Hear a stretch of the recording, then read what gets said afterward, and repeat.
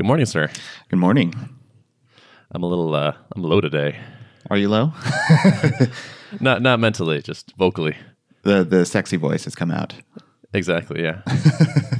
I'm a real bass today in the morning kind of voice. Yeah. So you launched. I did, yeah. I launched. I'm feeling good. There was a moment like late Saturday, early Sunday where I was like, all the pieces are there. Like there are no unknowns left. Like this is actually going to happen. And it felt great. So did you have to like stay up super late the night before, or did you finish at a reasonable hour and were able to just... There was some time pressure because I went into so I launched on a Monday and I went into the weekend with some things to do still. I estimated all the time for all the things that were left on my to-do list. And I was like, this actually seems pretty reasonable. I think I'll be okay. And so I spent Saturday day working. But after that, I was basically set, and just there were a couple small items left to finish up on Sunday, and yeah, everything actually and it worked. I had some like last minute editing to do because when I did a review of everything, I discovered I had just forgotten to edit the end of one of the videos. I added the video intros that Jack McDade and his people made for me. Got the notes on the repositories. Got things set up with Gumroad, so I'm using Gumroad for fulfillment. That's been great, by the way.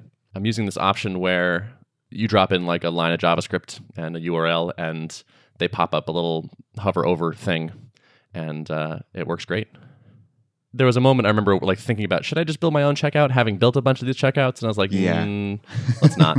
And it's been nice because like people have been like, oh, can I get this thing on my invoice? And I'm like, yeah, Gumroad will definitely do that for you. Yeah. And then, or like, some people have emailed me about like nonprofit discounts or things like that. And I'm like, sure, here's a coupon. And I don't have to write the code to take the coupon and things like that.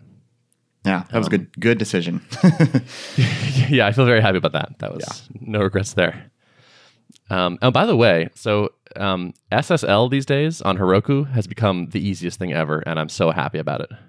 That was one of my big unknowns where I was like, oh man, I hope this doesn't suck, because I've had the process of like getting an SSL cert and getting it installed and working correctly has taken me a while in the past, because sometimes you need to fiddle around with DNS, or most of the time, I guess. And so it's like waiting for DNS to propagate to check if it worked and all that. They're now using Let's Encrypt. So it's free and they do everything for you. It was literally one shell command. Wow, that's really nice. I remember the last time I set it up, I think it was still an upcharge. Like you had to pay extra for it. You maybe had to go out and buy a cert somewhere else. Yes. Yeah. So that's what I'm used to doing. Yeah. And like it was always the dodgiest website, or like just like, and now we're going to email you. Like it was, and they would always want to do a verification that you own the domain. So they would email the admin contact, which inevitably I was not getting the email for. And it was just always this like multi-step process of administration that sucked. Yeah. Well, good for them. Heroku certs add, and it was like done. Sweet. You're now encrypted. And I just refreshed the page. It's like HTTPS. And I was like, oh my God. Yeah, that's awesome. We're living in the future, folks. We are, yeah. Yeah, so that was good. Basically, everything was set up as of Sunday. And then Monday morning, I wrote up the email to like, hey, it's going. Here it is, email. Which was very short and sweet. It was just kind of like, hey, it's live. I'm really psyched. You should check it out. Here's the link to the sales site. And if you have questions, let me know. Other than that, having been burned on email blasts before, I did a partial send. So there were like 900 something people on the launch list Monday morning. And I sent out the first round to like 100 people just to like make sure everything works. Like the link is correct. And no one says like, hey, you totally forgot this major thing. So I did that and waited like a couple hours, and like sales started coming in and no one was having questions, and people were like, congrats, looks good, I'm excited. And so I was like, okay. And so I pulled the trigger on the rest of the list, and went well. Cool. Yeah. And how do your vital metrics look on that email? Is it like, was it a solid open rate, click-through rate? That's a good question. I didn't even check that after the fact. Let me pull it up. Open rate was 72%. Oh, geez. That's great. Yeah. And the click-through is 48%. Nice. Wow. Yeah. Those are stellar metrics. Nice. Yeah. 0.8 unsubscribe. So some people were like, you know what? I've just had enough. Never mind. Right, exactly. It's live. They're like, you know what? Screw you. I don't want to hear from you again. My hope is that person bought it and then unsubscribed. It's like, don't email me ever again. I bought your thing, but I don't want to hear from you. Right. I guess it's a couple people, but whatever. That's okay. Yeah. So you want to talk about numbers? Yeah. Let's hear them. Yeah. haven't had numbers to share in so long. This is exciting. Yeah. So the course launched Monday morning. This is Thursday morning, and I'm at just under 18,000 in sales. Very nice. So 143 total purchases. So on the pricing, I decided to do, can't remember the name, but I read this interesting post, which is like, there's like the yes and yes pricing or something like this, where it's like one price and then like a little bit more for kind of a lot more. And the idea is to get people just choosing which tier versus, and like making one tier obviously look attractive versus, which tier, like, should I buy this at all? And so I launched with $79.99 for the pricing. So discounted $20 on the base tier, which is just the videos. And then the top tier was discounted from $149 for the videos plus notes plus code. Almost everyone has purchased the top tier. The top tier has gotten like 16,000 of the sales. So it's almost all of it. People definitely pick the top one. Cool. Did you end up launching with any team-based tiers, or are they all kind of just individual licenses? I did launch with team-based tiers. So in the top tier, there are team purchases. So like $299 for 5 people and $399 for 10 people or something. Like I added some bulk purchasing up there. And so that has actually brought up the average sale price a fair amount. Like the actual average revenue per person is $126. So it worked to bring that price up a bit.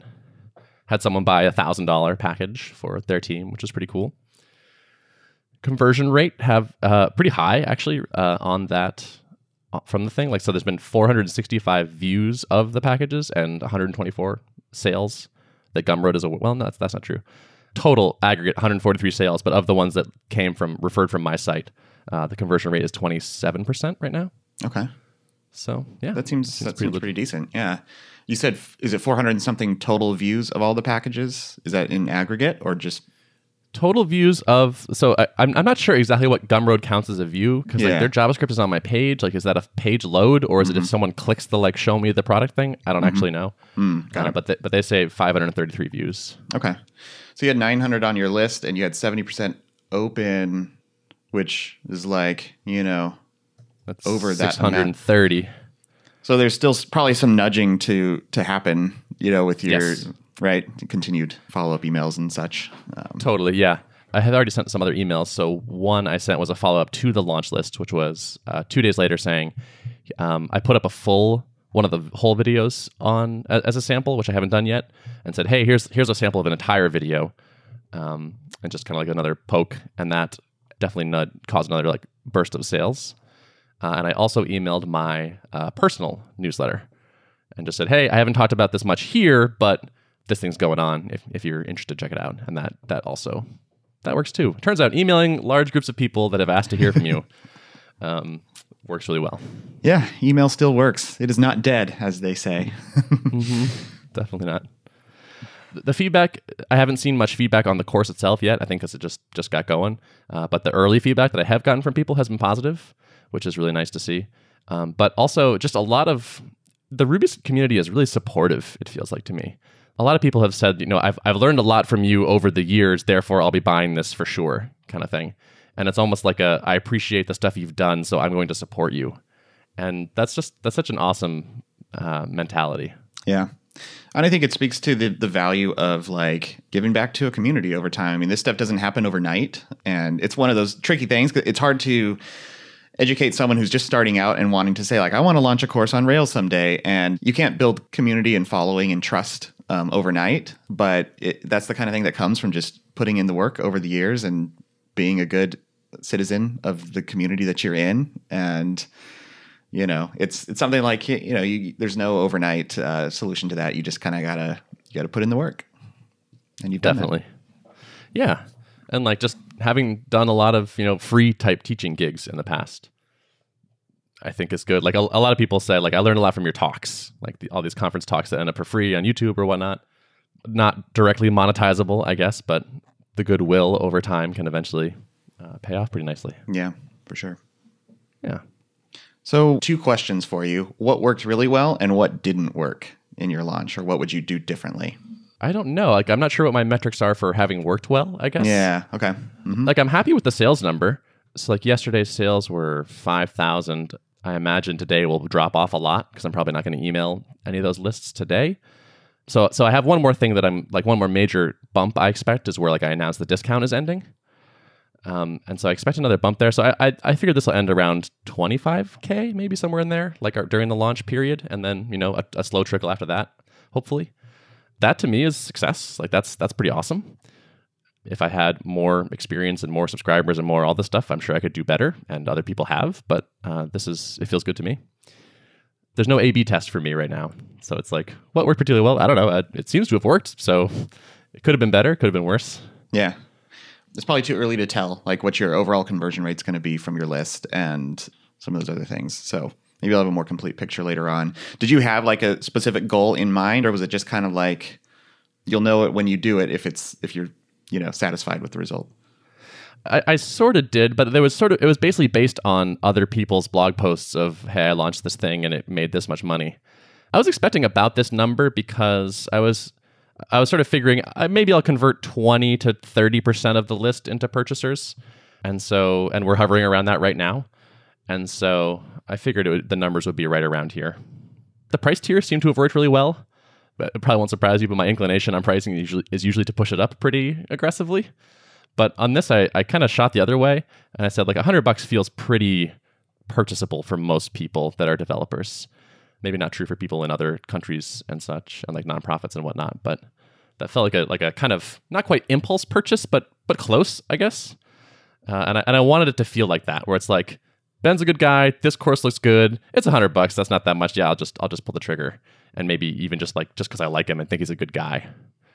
I wanted to be in that range as opposed to like $200 or $150. Well, how many videos are in the course, and how many hours are they, and what am I doing this weekend? And so I think that worked well, but again, there's no I have no B test to confirm against. Yeah, that's the hard thing. Is you got a lot of this is kind of gut feel and conversations with people who have done it before, which it sounds like you've talked a fair amount to Adam, right? Who's launched similar types of courses and stuff, and kind of that's all you can do, So yeah, I'm just kind of playing it by ear. I have some experience with like launching stuff and teaching Ruby and things like that, but doing it fully on my own was definitely a new experience. But it seems to have gone pretty well. Like we hit the deadline that I wanted to hit, and so far there've been no catastrophes. I had one person ask for a refund, but other than that, so far so good. Cool. So you have your Ruby meetup tour, right? Mm-hmm. Yes. So I'm going on like the Ruby on Rails podcast next week, which I think will be nicely timed. Yeah, that's basically the next thing on my list is get my abstract together, like get a talk pitch together for a talk that will work well to promote the course, and then get on some calendars. Because I'm currently not on, I don't think I have any other speaking gigs scheduled right now. So yeah, so it's basically like applying to different large-scale meetups and touring around in November. Yeah, doing hand-to-hand combat. That's right. Selling on the road. Yep. Pack my traveling salesman suitcase and go. The Ben Orenstein Roadshow. Yep. There's that. Also, I discovered something interesting, which is over time, accidentally, I have like 900 YouTube subscribers. Oh, wow. Yeah, without even really paying attention to it. Like I turned off the notifications about new subscribers at one point, and just like happened to bump into that the other day. And I was like, oh, there are about as many people subscribed to me on YouTube as on my launch list. So I'm going to make a video of like, hey, I made a course, like just like actually my face talking and saying things to people. Yeah. And point people that way, because I don't have a way of emailing those people, but I can make a video and talk to them. Right. What do you have on YouTube? Is it like conference talks and stuff you've given? It's not much. I did put the series, like, so all my samples are on YouTube. So I did create a playlist of like refactoring Rails samples, kind of random stuff. I guess I did. Oh yeah, like so there were some things like 6 years ago where I was doing some walkthrough of Rails code and some Vim tips and things like that. So that probably got it started. Other than that, it's just been the latest refactoring Rails samples. So I think that's what drove most of those numbers. Yeah. Nice. Well, leverage that. Okay. If I must. But yeah, I gave I gave 2 talks a few weeks ago, and in both of them I finally did something that I wish I'd done years ago, which is include a pitch for my newsletter to people. So never again will I give a talk and not do that. all this great material out there that just sort of barely points to me in loose ways. Twitter, basically. I'm interested in following up with people that purchased and just seeing like what the experience of the course is like, and maybe if there are things to like supplement it, or like some sort of video call we could do or something. Like I want to make sure that people that actually bought it and downloaded it and tried to learn from it had good results. So I can't find the number right now for some reason, but I noticed that of the purchasers, there was something like half of them downloaded the videos and the half hadn't yet. Oh. And so it might be that people are like, waiting to do it, or Gumroad also has like a just send this right to my Dropbox option. So it could be that they don't count people doing that, and I wouldn't be surprised to see a lot of developers with Dropbox. But I've also just anecdotally heard from other people, like Brendan Den and whatnot, that like people will buy info products and then just like they just drop them in a directory, and then they're like, I'll get to this later. Guilty. Oh, like I bought Maybe Haskell. I think you recommended that Yep. the Thoughtbot book, right? Mm-hmm. And like I have this books. I have like this ebooks and something folder in Dropbox that I just drop them in, and then I think I threw a Trello card like, read this book. Yeah. Yep. Yeah. I have this fantasy of doing like a retreat where I just like get together like 10 different things I've been meaning to read or learn or whatever, and just do them all at once. Yeah. Just blitz it. I know that's like something I should probably develop a habit for, of like daily reading or, daily content consumption of some kind. It's one of those aspirational things. I just need to form the habit, Mm-hmm. So, yeah. So am I forgetting to cover anything from this experience? I mean, I think it's a pretty good summary. Off to a good start. Have you nailed down a timeline of your discount window? I have not. Okay. So like I said last time, my plan is basically as once sales slow down enough, to just announce it then. Yeah. So we'll see. Like it's early in the day now, so I'm not sure what the numbers are going to look like, but I expect them to trail off pretty aggressively, like today, especially over the weekend. So I wouldn't be surprised if early next week is when it happened. So it's been a while since I've had a product for sale. It's been years now, actually, and it's pretty awesome. Like getting an email of like you just made a sale while you were doing another thing is maybe the coolest thing ever. It is, yeah. After I launched CodeTree, every sign up would send an email directly to my phone, like email address just signed up, so I could just keep an eye on, someone from some company I recognize signed up and want to immediately follow up on them or something. Every time a purchase came through or money was charged, I had like emails coming directly to me. And it's not something that you want to keep going forever because it could be a distraction, but for me, that's like exactly what I needed as like the reward for all the hard work. It's like I want to see every dollar that gets charged come into my inbox. Yep, that's how I'm feeling right now. It's a nice feeling too when you turn it off. Like that's also I've arrived. Right. Yeah. A friend of mine even had this app that would make like a cash register sound every time someone bought. It's like ching. That's cool. Yeah. I like that a lot too. Yeah, I went to dinner the other day, paid the bill, and was looking at the check. I was like, okay, that was $71. And then I pulled up my phone. It was like, I sold $100 with a screencast as I sat here. Cool.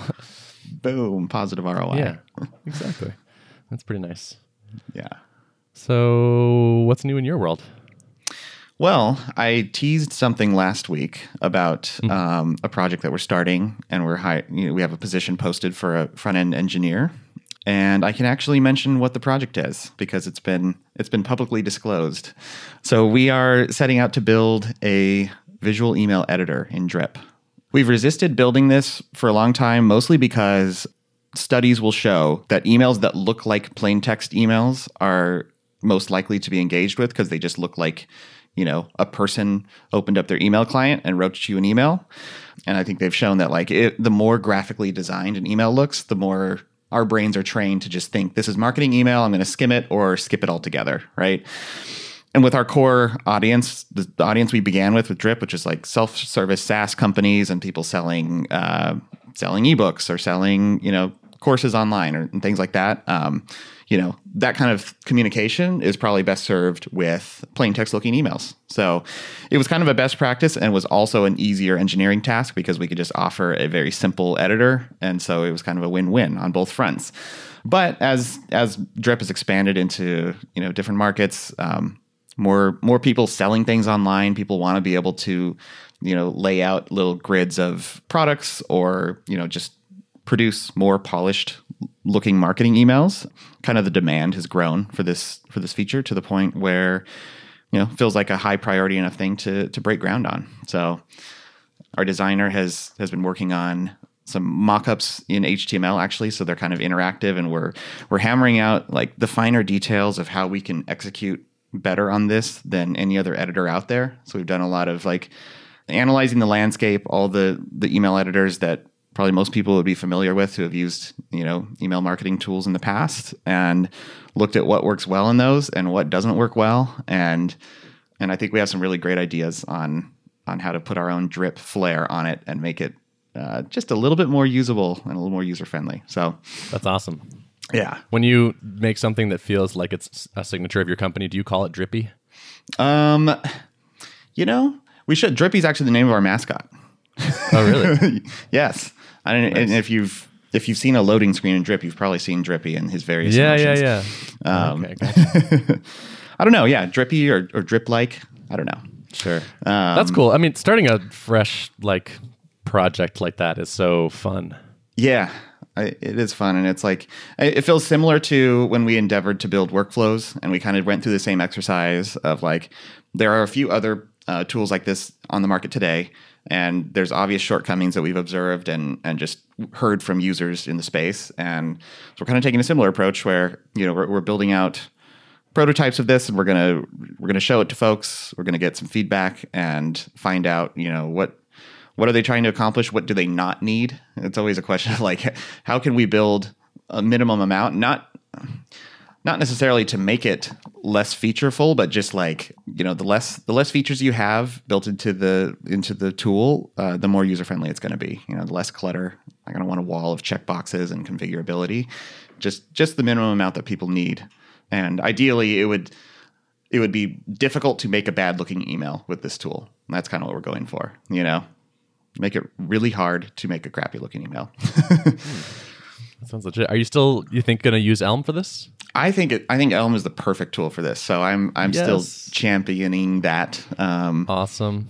Yeah. I've started playing around a little bit with it. I'm going to try not to be the primary contributor on this, because I really want my team to kind of spearhead it and run with it. But I'm going to definitely check out that video that you mentioned about, was it from Richard Feldman or someone from the Elm community talking about teaching Elms to beginners? Yep.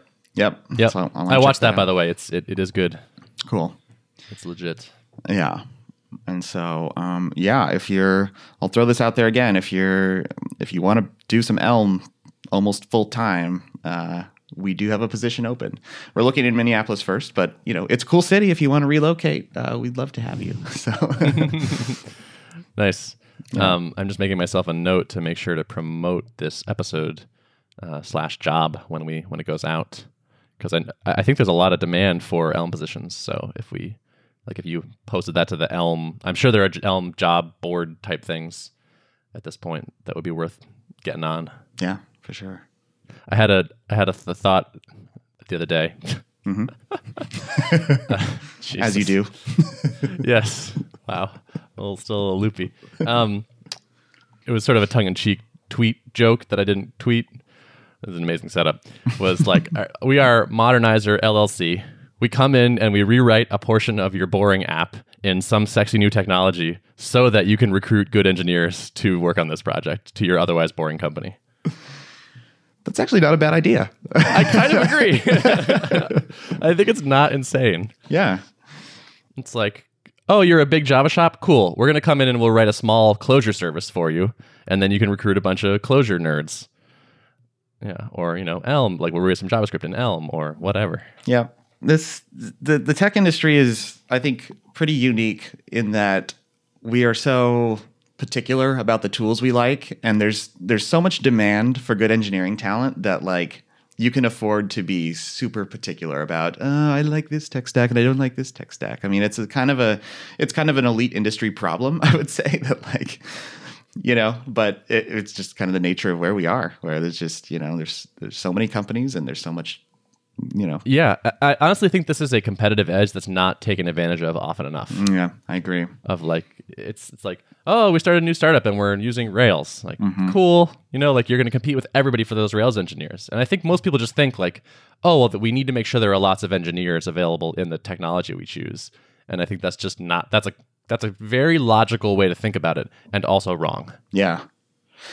Yeah, because I think it's that, as I found more and more, it's less about what tech stack someone has been doing for a long time and more about what they're on fire to work on, 100%. Yep. And I've seen like we've had some folks actually inside the building move on to the Drip team recently, onto our platform team because, they're working on technologies that they've had experience with and they can do it and it's fine, but they're not jazzed about it. And I've seen like the light in their eye, the twinkle in their eyes as they're like talking through problems with working on, using the technologies that they really love. And that's when you're going to get the most productivity and the greatest utilization of your team is when they're doing things that they're really on fire for. Totally. And that excitement I think is actually justified. I think it is a little bit that we're spoiled. That's definitely a factor, but also if you want to stay in this industry for a while and be in demand, you have to keep learning those new skills. Like if you're someone that wants to just focus on one forever, you can probably actually make a career of that. Like you can still go write COBOL if you want. But if you like being cutting edge and you like working on the newest things and being in demand continuously, you have to keep your skills up to date. And so like it's not just like choosing to go work on new technology keeps you future-proofed in a way. Right. And that's kind of the contract that you enter with your employees is like you hire them and they're going to build great software for you as the company, you being the company. And then in exchange, they're going to get to continue advancing their skill sets and, their resume, if they're concerned about resume building or whatever they're looking to get out of it. That's kind of the exchange. Right. And so when they're working on interesting new technology that's going to stick around, not just the latest hotness of JS frameworks, but things like Elm that I think are here to stay. That's an opportunity for someone to gain mastery over that tool set, and they can take that with them anywhere, So I'm excited. I think this is going to be a great use of Elm. Not that I've been looking for an excuse to use it, but it certainly. But you have. It certainly, yeah. I'll say I have a little bit, and it just happened to align with business goals. So I'm pleased. I'm sure you would not do something irresponsible just to use Elm. Oh, of course not. That does not seem like you at all. Yeah, I'm really excited to hear what this is like. Assuming that you do use Elm, and I'm really looking forward to those updates because I have written a decent amount of Elm at this point, but never like. This would be, at least an order of magnitude, anything larger than anything I've written, and in anger with deadlines, when money is being spent and all that. So I'm really curious how it goes. Yeah, me too. And I will admit it's a little bit of an unknown territory, but I'm relying on the fact that there are a number of companies out there saying, we have 100,000 plus lines of Elm code in production and still love it after 2 or 3 years. And it's kind of metrics like that. Like they don't mean much, but what they really signal to me is that companies have been using it for a while, with a large mature code base, and they haven't regretted the decision. So that's a good sign, at least, even though there are very few companies who have actually gone that far with it, but I'm trusting those people's. As another data point for you, I've been talking to some thoughtbotters recently who have been using Elm on client projects to continued great success. Nice. So more real world use that people are happy about. Yeah. So I think you're on the right path. Yeah, I'd love to use it too in like other parts of Drip. I think this is going to be a good first use of it, and then gradually, maybe more parts of it can. I know that's kind of the traditional path folks seem to take. Is like obviously you never want to rewrite your entire JavaScript code base, but you can just kind of start working Elm into the stack gradually. Yep. So totally. Yeah. I've been thinking about the future, and I am sorely tempted to make some sort of Elm product, like Elm, probably educational product. I think it's just like I really loved giving that talk and having people come up and be like, "I'm so pumped about Elm now, I have to try it." And I was like, "Yes, you do have to try it." Yeah, like I enjoy getting excited about a thing and then making other people excited. Yeah, I've been thinking about what a good fit might be for that.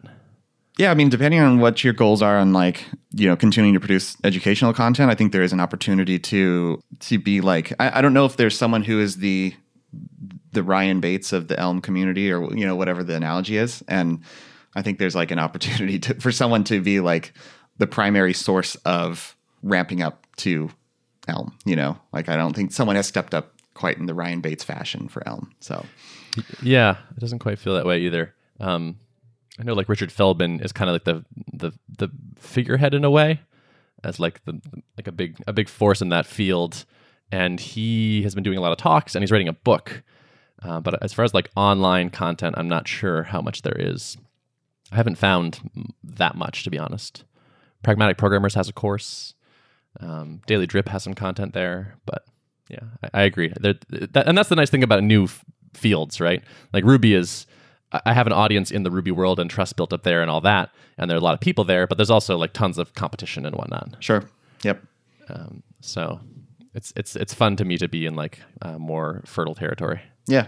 And it's a little bit of a bet. Like you would be betting that it's going to expand over time and then it will pay off eventually. Definitely. And I'm willing to make a bet there. I'm comfortable with this bet. Mm-hmm. I know there are other competitors to Elm. Like what is it? PureScript is like. For me, it seems like people still like Elm because it's a bit more pragmatic. Is that kind of your take? I don't know if I would use the word pragmatic. Yeah. I think there are a bunch of reasons people like it, but I think one of the big benefits is that it's holistic. Like you opt into Elm and then you get you get an ecosystem of tools. Whereas you're like, okay, we're going to do React. Okay, now what are you going to use for the data? Like, what are you going to use for this? What are you going to use for that? And you end up sort of cobbling together 7 different tools to make your stuff work.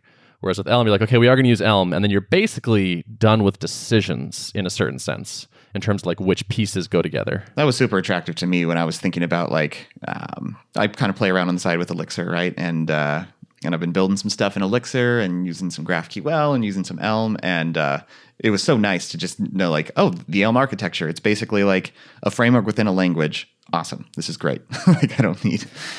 Yeah. Yep. And I haven't used PureScript, TypeScript. What do you say, TypeScript? I think it's PureScript is the functional. Yeah, is like a gotcha similar thing. Yeah, I haven't used it. Although if it has a really good type system and like a helpful compiler, then that's pretty awesome. Like that's a big point in its favor. But I don't know if you. I mean, I wouldn't want to have to compete with how friendly Elm is, right, in terms of errors and helpful type things and all that. Yeah, and I think that my sense is like that's where Elm gets its edge. Is like it has perhaps a more opinionated language. I'm not speaking from a position of knowing much about PureScript, so that's my caveat. But like it seems like Evan is pretty dang opinionated in a good way about what goes into Elm, and he's been willing to ditch some of the elements of functional in the name of being easy to use and easy to get ramped up and stuff. So yes. Yeah, I like that. Definitely. That's another big one in their favor. It's like, I think the steward / creator is making really awesome decisions. Yep. One other small plug too is I've been trying out. So a couple of my coworkers were trying out a new editor, and it's actually Microsoft's Visual Studio Code editor. I saw you tweet about that. Yeah, it's been pretty cool because I think it brings in. It's very similar to Atom in its approach. Like it's Atom and Sublime Text and all these kind of text editors with an ecosystem of nice plugins. I was hacking around on some Elm in there, and the inline compiler feedback is really cool. So when you save a file, you install the Elm plugin or whatever into the editor, then you save a file, and if there's compilation errors, you get the little squiggly underlines on the code, and you just hover over it, and it gives you the full Elm compiler error message. So rather than kind of flipping between console and code and then trying to align, look at line numbers and all that kind of stuff, it's just kind of all deeply integrated. And I found myself a bit more productive than I was using Atom with Elm stuff. So yeah, it seems like a pretty cool thing. Check it out. I think it does have like Vim plugins and stuff too, so you can it can behave like Vim. So I haven't done the Vim plugin on it, but if I do want to learn the Vim ways, I may still be able to have the nice, a little bit more IDE-like functionality plus Vim. So I don't know. I feel like that could be cool. Yeah, I think there are probably some nice options out there, like depending on how good your Vim emulation is. Mm-hmm. Yeah, but if you want the basic Vim stuff, you might be able to get it in a different editor and still have, get the best of both worlds. Yeah. Yeah, that's cool. Cool. So Microsoft sponsored this week's show. Yeah. Yeah, and actually it's open source, which is like, it truly is a new era for Microsoft, I think. So That's it's crazy. no longer Ballmer's Microsoft. So that's pretty cool. Yeah. Nice. All right. Well, it seems like a good place to stop. Yeah, I think so. And congrats again, man, on launching. It's a big milestone. So cheers to that. Thank you. It feels great to have shipped it. Yeah. Everything after like now is kind of gravy in a way, where it's like there's things I want to do and ideas I have, but it's mostly kind of like, okay, the shipping has happened, and now it's kind of like some interesting projects on top of it. Yeah, and it's a one-time sale product, which means that you don't, when you launch a SaaS, it's like the real work begins after launch day. But this is one of those things where I think you can feel pretty nice that like you can continue marketing it and promoting it and all that, but a lot of the hard work truly is done, which must feel nice. It does, and a sale rolled in while we were talking. Excellent. Cha-ching. Cha-ching. Oh, what more could you want? Yep. All right. If you'd like to access the show notes for this episode, you can go to artofproductpodcast.com, and we'll see you next time. See ya.